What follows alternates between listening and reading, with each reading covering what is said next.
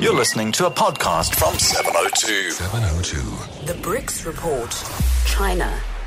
Indeed, we're looking at China this morning, and joining us on the line, Dr. Martin Davies. Very good morning to you, Dr. Davies. Tony, thank you very much. Good to be back. No, thank you very much. Good to have you on. So I saw a story just a short while ago. It's on Reuters. It is talking about China stopping over 100 coal-fired power projects. China's energy regulator has ordered 11 provinces to stop more than 100 coal-fired power projects, some of which are under construction, with a combined installed capacity of more than 100 gigawatts. That's a story that's coming through. And you wanted to talk to us about China being the world's leading renewable energy producer. Yeah, Kalani, it's gotten to such an extent, and public protests on the streets in many parts of China because of the environmental degradation and air pollution. And it's because of coal-fired power stations. Over 85% still of China's power is generated by coal. And really, one of the few resources that China actually has is plentiful supplies of cheap coal. So the Chinese government, and I saw pictures of friends of mine in leading cities like Beijing a few weeks ago, and literally the pollution is killing people. It's horrific. So the government's responding yet again and trying to clean this up by investing a 2.5 trillion yuan. That's about 5.5 trillion rand spent into renewable energy power generation over the course of the next 5 years. It's significant. So this is going to create supposedly 13 million jobs in renewable energy sector. And the Chinese government is doing as much as it can to try and, again, to close down the obsolete, air-polluting sort of coal-fired power stations, as you mentioned, and replace them with renewable energy.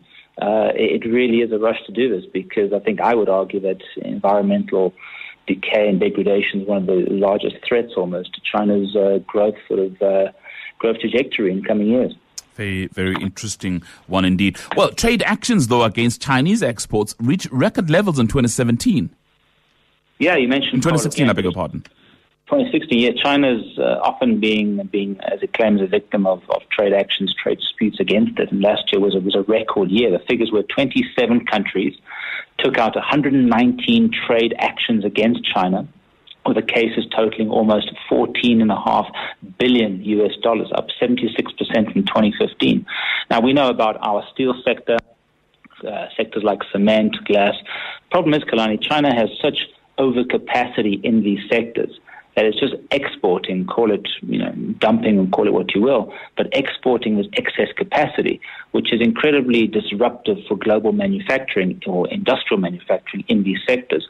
China over the years, and we know, if you're looking at the last 15, 20 years from manufacturing perspective, the China price has been incredibly empowering for consumers. For you and me, we're buying stuff made in China. It's great. It's cheaper. But it's been very disruptive and hollowing out of global manufacturing. And I think with Donald Trump coming in and threatening trade actions against China, it's going to be a very, very rocky year once again for China's exports and increased levels of protectionism.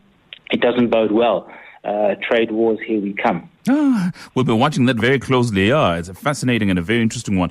But also China to ban trade in ivory. This is a very good one for us. It's a great one. It's arguably, stating the obvious, long overdue. There's estimates of 100,000 elephants have been illegally poached in our part of the world, in Africa, in the last decade or so. And ultimately, the biggest market for ivory is the Far East, and particularly China. And I think the Chinese government has finally come around, and the public pressure, the bad image, etc., and rightfully so.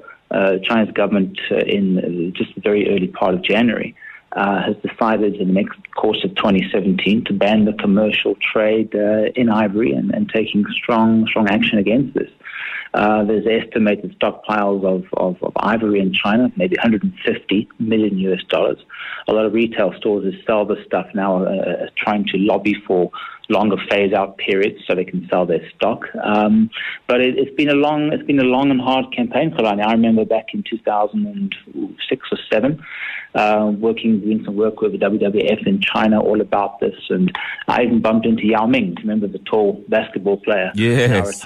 China. I bumped into him actually one day at the airport in Nairobi. Wow! And he'd been on on a campaign in a TV show type thing, in documentary in Kenya, showing the horrors of poaching, and that was broadcast back in China. So I'm really pleased it's eventually come around, this ban. But now I think it's important precedent. Other countries, think Vietnam amongst others, should start to adopt and copy the same legislation. Let's hope that happens as well. Indeed. All right. No, we hope so. Dr. Martin Davis, I really thank you very much for your report this morning, the BRICS report looking at China. Of course, we'll have the BRICS report again next week, Tuesday, here on 702.